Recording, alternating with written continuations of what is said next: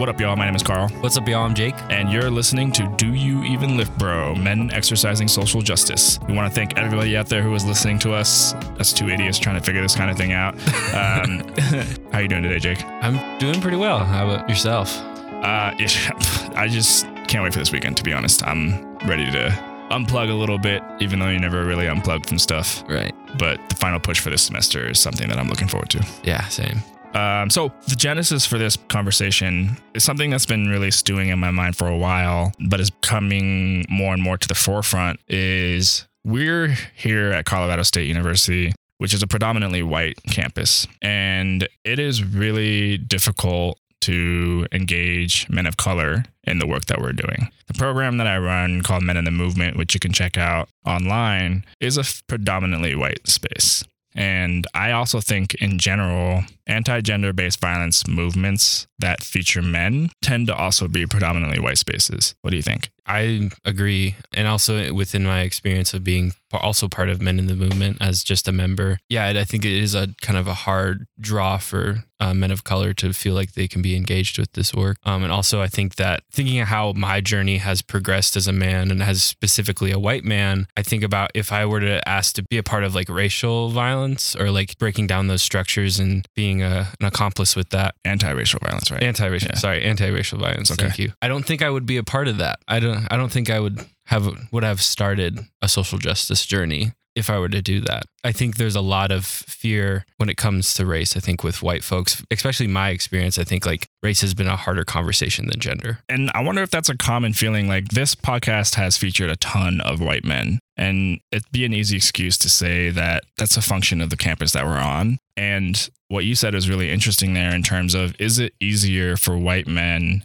to engage in gender work opposed to racial work? I think that's a really interesting question, because I know for sure as a man of color myself and growing up or entering college, it's very much easier to engage in racial justice stuff because that personally impacted me in a negative way. And I want that to end. I want to be able to live freely. And during that process, I realized and was told over and over again that you need to quit being a dude. And so I was like, oh, yeah, of course, the way people treated me as a kid for being racially different, I must have been treating women the same way to make them feel the way I felt as a kid. And that was a really easy jump for me. I don't see that jump happen quite as often with men of color as intuitive as I think it should be, to be like, oh, I experienced racial oppression. As a man, I must be perpetrating gender oppression. And that's just not the case. Right. I also wonder, like, the internal structure of Men in the Movement, if it already has a easier pull on white men, I can totally understand why men of color wouldn't want to enter into that space. Right. You know what I mean? Like, that's just another location to be racially marginalized in a conversation that's supposed to be about gender. And I do my best to try to mitigate and mediate some of that. And I think we've had some pretty good success in the past. But as the years go on, and maybe it's me, it's become a wider and wider group. Yeah, I agree with that. And I think there has been points where whiteness has really kind of come to the forefront in the space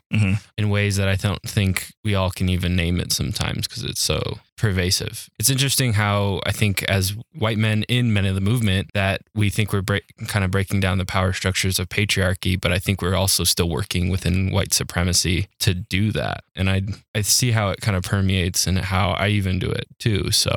And that type of attitude spells a failed movement to me, right? I feel like the older I get and the more experienced I get in this particular group, the less inclined, well, maybe not inclined, but the less worried I am about pushing men away by challenging them about their whiteness. I think early on, I need to make sure my numbers stay up. I need to make sure that I'm in relationship with these men and that they keep coming back, because that was really important to me as a new professional in the job. And I'm afraid that it compromised some of my values of how to do the movement and the process correctly in terms of social justice. Because if there's a pervasive amount of cisgenderness and whiteness in this group, then what's the point of trying to topple the patriarchy when it's just going to re-victimize women of color over and over and over again, which has happened throughout history already. And so, I don't know, it's just a pretty big concern of mine. And I thought if we talked about it openly, we might be able to come up with some, not solutions necessarily, but just be really open with some of our weaknesses when it comes to when we do social justice work as men in the realm of gender. Right. Is that kind of a default easiness for us, and why? From my experience doing the work, I think it is easy to just only go to gender and only talk about it from a white framework. I think once we kind of fit other parts of it with like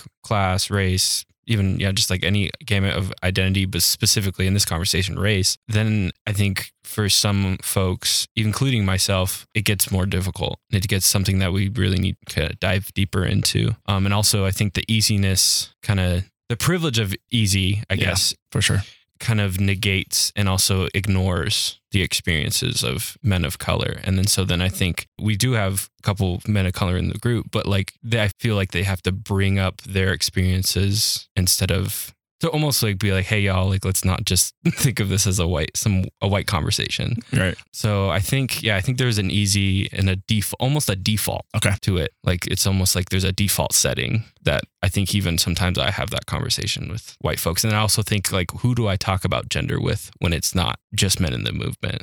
I feel like it's predominantly white folks. Okay. So you find it hard to challenge men of color on some masculine bullshit opposed to white men in your life? Yeah. I think so because I think I'm so well versed in having those conversations with white dudes, then I think there's a little disconnect between me having conversations with men of color because I don't have the same masculinities necessarily as they do. So it's like, how do I kind of bridge the gap of talking about it, but also like understand where they're coming from too? Yeah, because I've been in plenty of conversations where men of color are talking about racial justice, and I'm like, dude, that's like a really masculine, problematic approach to it. But then that becomes a critique of the way they view racial justice and not a critique on maybe you're leaving women in the community behind with that attitude, right? So you and I, our different racial identities do a disservice to women of color and trans people of color all over the place by not challenging cis men of color around their masculinity. And so it's a skill for sure, I think, but we have to try. And one of the ways that we can do that is to continue to examine the men in the movement space, continue to examine this podcast from all of the privileged identities that we hold. The trick then becomes because we promised ourselves, we're like, we have to have a podcast about machismo. We have to have a podcast with Asian men. We have to have a podcast with Black men. And we want them to talk and break down masculinity and have them do the conversation while we also model because it's voyeuristic and a privilege to just kind of hang back and listen to these men talk about what it means to be men of color in their spaces. Right. Well, that creates opportunities to model like, I'm going to enter in here and actually contribute and add value instead of say, wow, you're so cool. Like, I didn't even think about it that way. Like, great. And listen, you said this. I understand that it comes from a cultural context, but that's wrong. And this is why. Mm-hmm. And I think, there's that like fine line between like sitting back and letting them kind of share. Because when we think about, or at least from my point of view, is that like if we do have a man of color in here and we are just kind of sitting back and watching, I think that's great that we're giving them a space to have share their story and share their experiences. But yeah, if we're like just kind of being like, oh yeah, that's awesome, then we're almost doing a disservice to the podcast as a whole and even ourselves. So can you think of a specific way that whiteness has showed up into men in the movement in a way that is detrimental to the conversation? There's a couple. I think lately I've been thinking about how we had this conversation about femininity that I found was really interesting. And even I brought up that I thought I had made my own definition of what feminine is to me. And so that came from a place of white privilege, because I could just kind of mold whatever feminine was to me and kind of mold it and make it my own and make it something that I found was acceptable. Do you think white men engage in gender stuff and then get defensive about race stuff in that space because they're like, but I'm doing the gender stuff, I'm a good guy. Why are you coming at me with this white stuff? Yeah, I think so. I think I've done it. I've done it too. I was like, I'm innocent. Like, come on. Like, I'm already doing the work. God damn, Carl. Like, I'm just trying not to be a complete but you're labeling me as such. But Yeah, I think there is an initial defensiveness, but I think it also comes from like your own internalized dominance. For sure. And how, like, I guess specifically for me, like if someone calls me like a white asshole or like kind of was like, dude, you're being like really white right now. Like I'd be like, oh yeah, you're right. Like you're totally right. I'm so sorry. But like, I think initially I was like my mind was like, I think blown to the point of like, I don't think I even knew how to, I guess, have a deeper conversation about whiteness. And I think that was like almost an excuse to be like, oh, like I can be complacent with my whiteness and be like okay with being an oppressive asshole.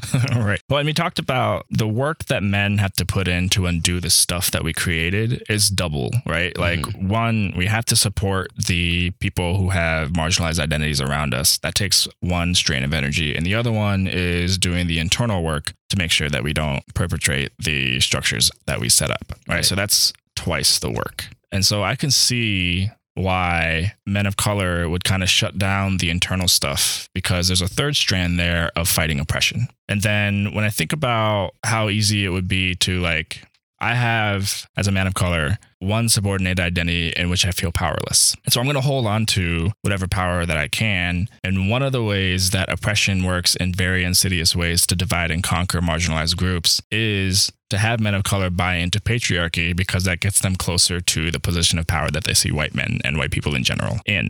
And so there's unfortunately a very logical process to why men of color would choose to ignore how they perpetrate patriarchal structures, particularly in the United States. And we have to find the key to sort of unlock and break that, because it does the movement a disservice. And so when I continue to think about these areas of energy that men have to do to sort of undo the stuff that we've created, for someone with a ton of dominant identities, that like multiplies the internal strands of energy, right? I have to talk about or think about the way that I show up as a dude. I have to think about the way that I show up as white. I have to think about the way that I show up as heterosexual. I have to think about the way I show up middle class or upper class. That's a lot. And again, we go back to hard in the context of this podcast isn't hard compared to living in this world that's gender nonconforming or transgender or as a woman. Like that's hard. You have to survive and not get killed. We're talking about hard as in like, I need to think about stuff. Like obviously that's not hard. And this is exactly why we're creating the podcast, is so that we can talk about what is hard. So I want to ask you, in the context of what's hard in this podcast, how do you manage being incredibly mindful of, or trying to be mindful at least, of all of these privileged identities and then not burning out with all of the energy spent in addition to supporting the people around you? Yeah, that's a good question. I think I have been burnout. So in the ways that I think I've been really mindful about it, about like the ways in which I show up in every way and every kind of identity that I hold, I think I kind of choose to burn out in, I feel like in inappropriate ways. Say more. I think if I use, I guess, I kind of use it as if I'm doing a break of like work in general, like school work, even this work with like Red Oster Brigade and Men in the Movement. I think I use that to like use as a way to kind of just de-stress and like go away from it. But that doesn't mean that I haven't been reading an article about feminist pedagogy or anything that's kind of really has educated myself. I think it's more of really trying to break away from being always super intentional about the ways in which I show up. It's really interesting because I think I take a masculine approach with it too, is that I'm like alone and I like play video games or watch TV and like kind of relax. But then sometimes I'm like, that was up. Like, why did that dude like kill that person? Like stuff like that. So it's like almost like I feel like I'm not doing the work as intentionally or as in, I guess, intensively, right, quote unquote. I don't know. I think it is draining at times, but I think the fact that it's draining for me is, I think, just a little, it's bullshit really that it's draining. But I think it's also, there's like a little bit of bullshit that it's draining, but it's also like good that it's draining. Yeah, it's an indicator that you're actually doing work to some degree, right? And I think that has to do with the ways in which I've tried to take care of myself better and how like me going to sleep has been really a hard skill. I think before doing this work, I was like, I can go to bed. This is easy. And then now it's like, okay, did I just say, like, I'm always kind of remembering what I said to someone, what I maybe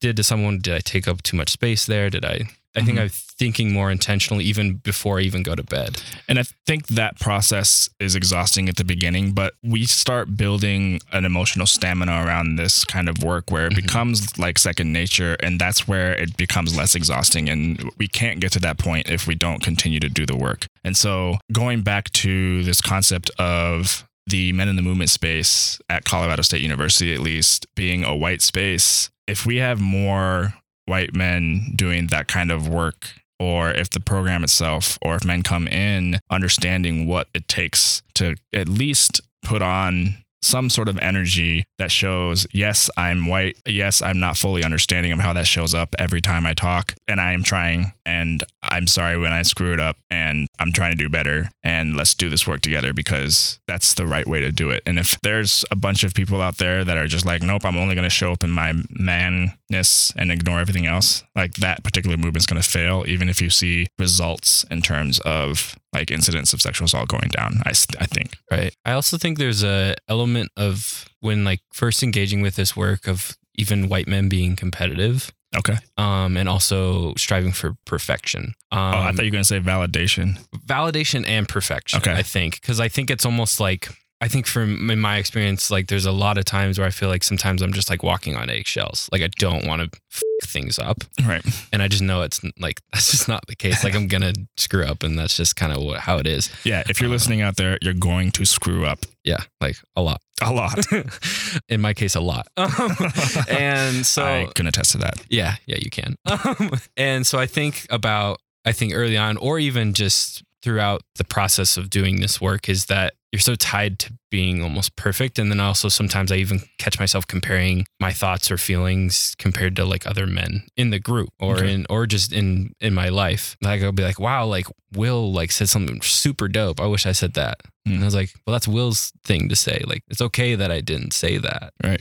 But I think at first I'm like, I'm not good. Like, I'm not good enough. But then I go, okay, well, that's just a lot of self-blame and a lot of really bad shit that you're producing in your head. But I think that comes with like even the masculine kind of almost taught competitiveness. Yeah. And you mentioned internalized dominance before. And I think that's exactly how it manifests inside is I should be better than that guy who just said something, and then be hard on yourself for not doing it. That is a process of internalized dominance that we have to root out. Right. And then sometimes I even will say, like, even if there's like a friend that said something really shitty, that's a dude, mostly white dudes, obviously. I say like, you're better than that. And then I'm also thinking like, when would I have said that? And then I keep telling myself like, I don't have to be better than that. So it's like a weird like dynamic. Yeah. I mean, we should always strive to be better. Right. Right. And unfortunately and fortunately, the bar is incredibly low for men to be better. Like I get praised for putting down the toilet seat, like it's just basic, unbelievable stuff that people are like, oh my God, you're the best. Like I show up and I'm like, my name is Carl and I work at the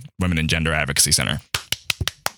I'm like, stop it, dude. Like the reason why I bring that up is I don't know if the bar is super low for whiteness. I think the bar is actually really high for white people to get buy-in from communities of color.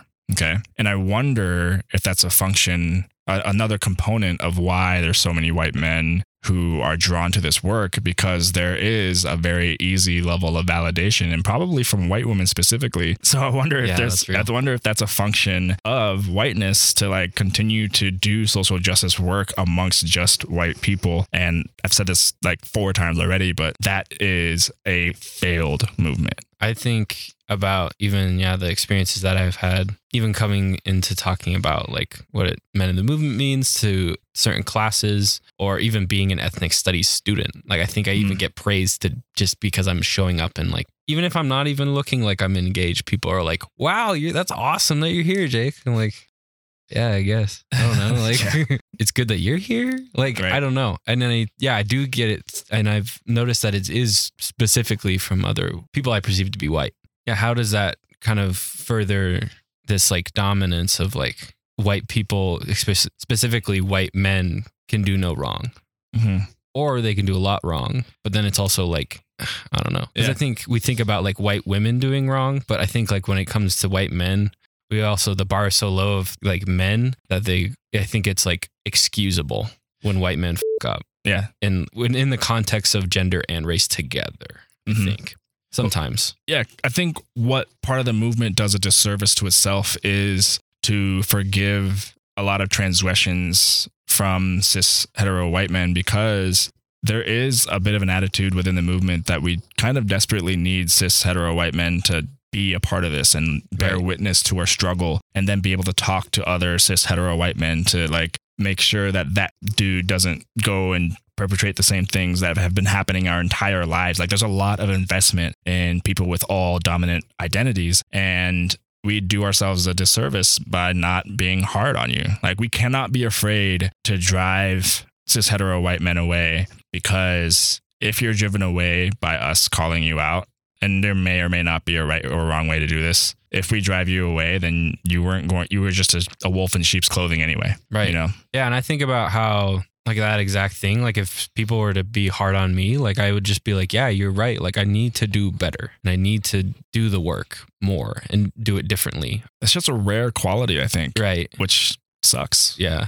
Well, rare quality in cis hetero white men. Yeah. Yeah. And I think about like my defensiveness would have come really quickly in the earlier parts of this process. But if I took time like I have to learn about my whiteness, my maleness, like even some like classism and ableism that I even hold as a disabled person, like, which is interesting. That's something I kind of figured out last night. And so I've gotten to this point of like, if you need to shit on me for any reason, do it. Like, please, like, I'm not saying like you should have to teach me shit, but I'm saying like, don't be afraid to feel like you're being a dick, because I wouldn't view you that way. Right. Like, I just don't think, I think sometimes it's interesting how we think about kind of like almost respecting each other through this work. And I think sometimes like the respectability politics kind of gets into that. And then we don't really do the necessary work that we need to do. Yeah. And I've been saying this a lot recently, but think about people who have marginalized identity. When they say something or tell you something, that is a gift. Okay. We, and when I say we in this context, I mean, we as marginalized folks don't actually owe people with privileged identities anything, literally anything. Right. Like there's nothing but pain and hurt there. So when we do sort of allow you to bear witness to our pain and hurt, it is a gift, and it might feel painful for you in the moment. And I think it's important to recognize that, because that moment of pain quickly shifts to defensiveness in the current context of when we try to have these conversations. It's okay to feel hurt, I think, with someone it's okay to feel hurt if you have dominant identities and someone with marginalized identities is like, you suck. Like, and then you're like, but it wasn't me. Well, you're right. You know, it may not have been you, but I have a lifetime of experiences of people who look like you who have done that. And then you just happen to be number 1,236,000. Okay. And I think if more cis hetero white men understood that process earlier on, there'd be more like gift unwrapping that turns into more work being done. I think about how you talked about like that first kind of feeling of pain for white cis hetero folks. And I think we talked about, because we talk about what's hard. Right. And that pain is pretty easy. Right. Because we don't, because we talked about like we don't have any other experiences besides that. Right. So I think if you even can like tell people in your lives that like, especially if they identify that way of being white, heterosexual, and cis and being a dude, like then they should feel like that's justified and valid, because it is easy.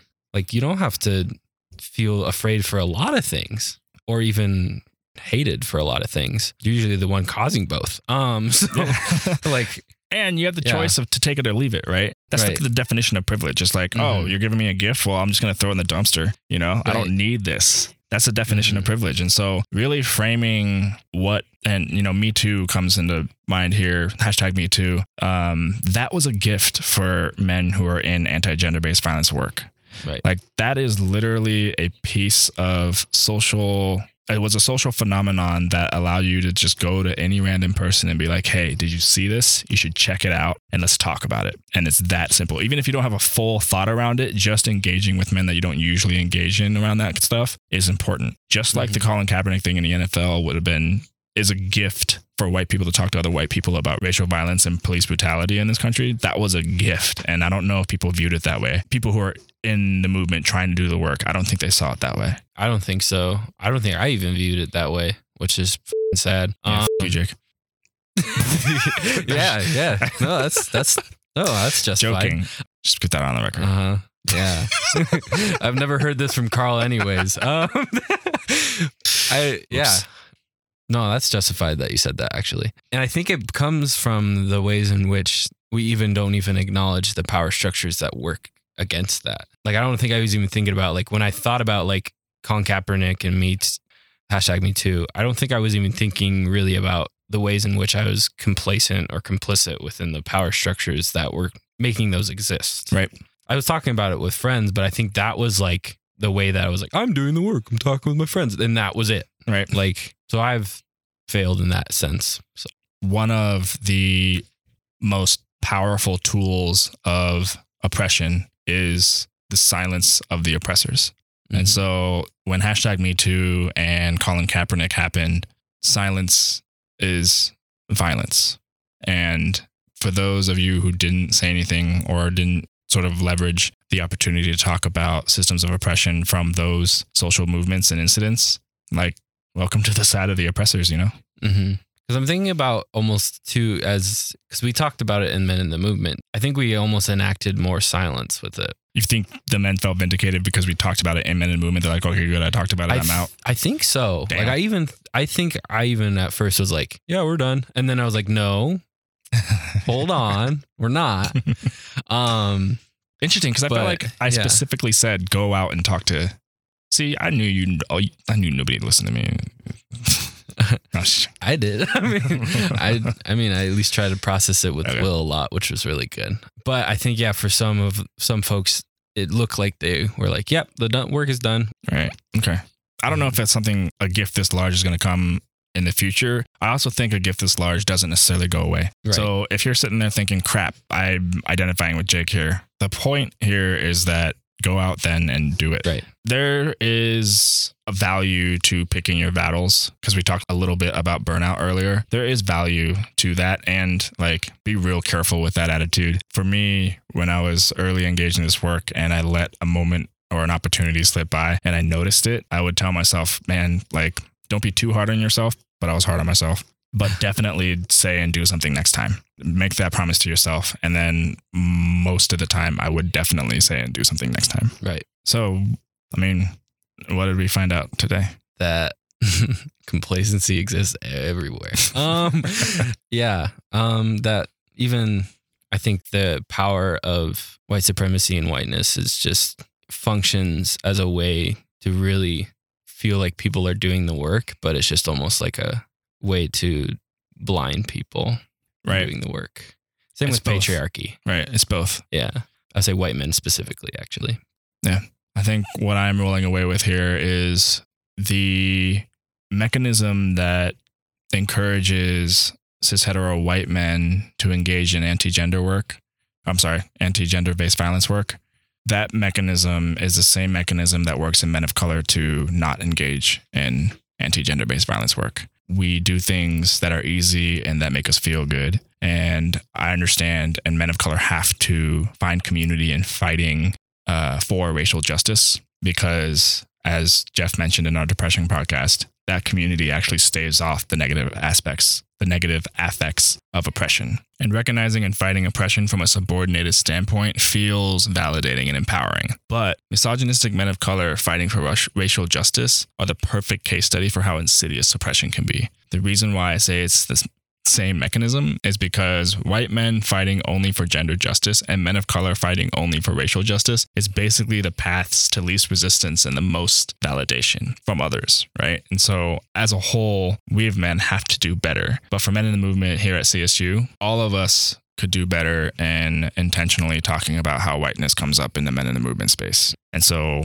part of building Men in the Movement into a space that is primarily focused on doing anti-gender based violence work, but it enriches the experience by including the perspectives of people of color and trans men and poor people. Like, all of those aspects makes all of us better. And so we have to begin to like build those friendships across campus, across identities. And that's a crucial part of the work, even if it's one of the harder ones. and silence is violence. Yeah. Okay. I'm going to close this out. Thanks for sharing, Jake. Yeah, thank you for sharing, Carl. So that will do it for this episode of Do You Even Lift, Bro? Men Exercising Social Justice. If you have any feedback, thoughts, comments, questions, or want to be interviewed for a podcast, please email wgac@colostate.edu. That's wgac@colostate.edu. Huge shout out to our partnership with the Women and Gender Advocacy Center and KCSU here at Colorado State University for allowing this podcast to happen. Thank you so much. And for more content about masculinities, check out meninthemovement.blogspot.com. And for more information about the WGAC, go to wgac.colostate.edu. For more KCSU content, go to kcsufm.com. Music production by Xavier Hadley, aka Zavly. Check him out at soundcloud.com/Xavier Hadley. That's XAVIERHADLEY. Deuces. Peace.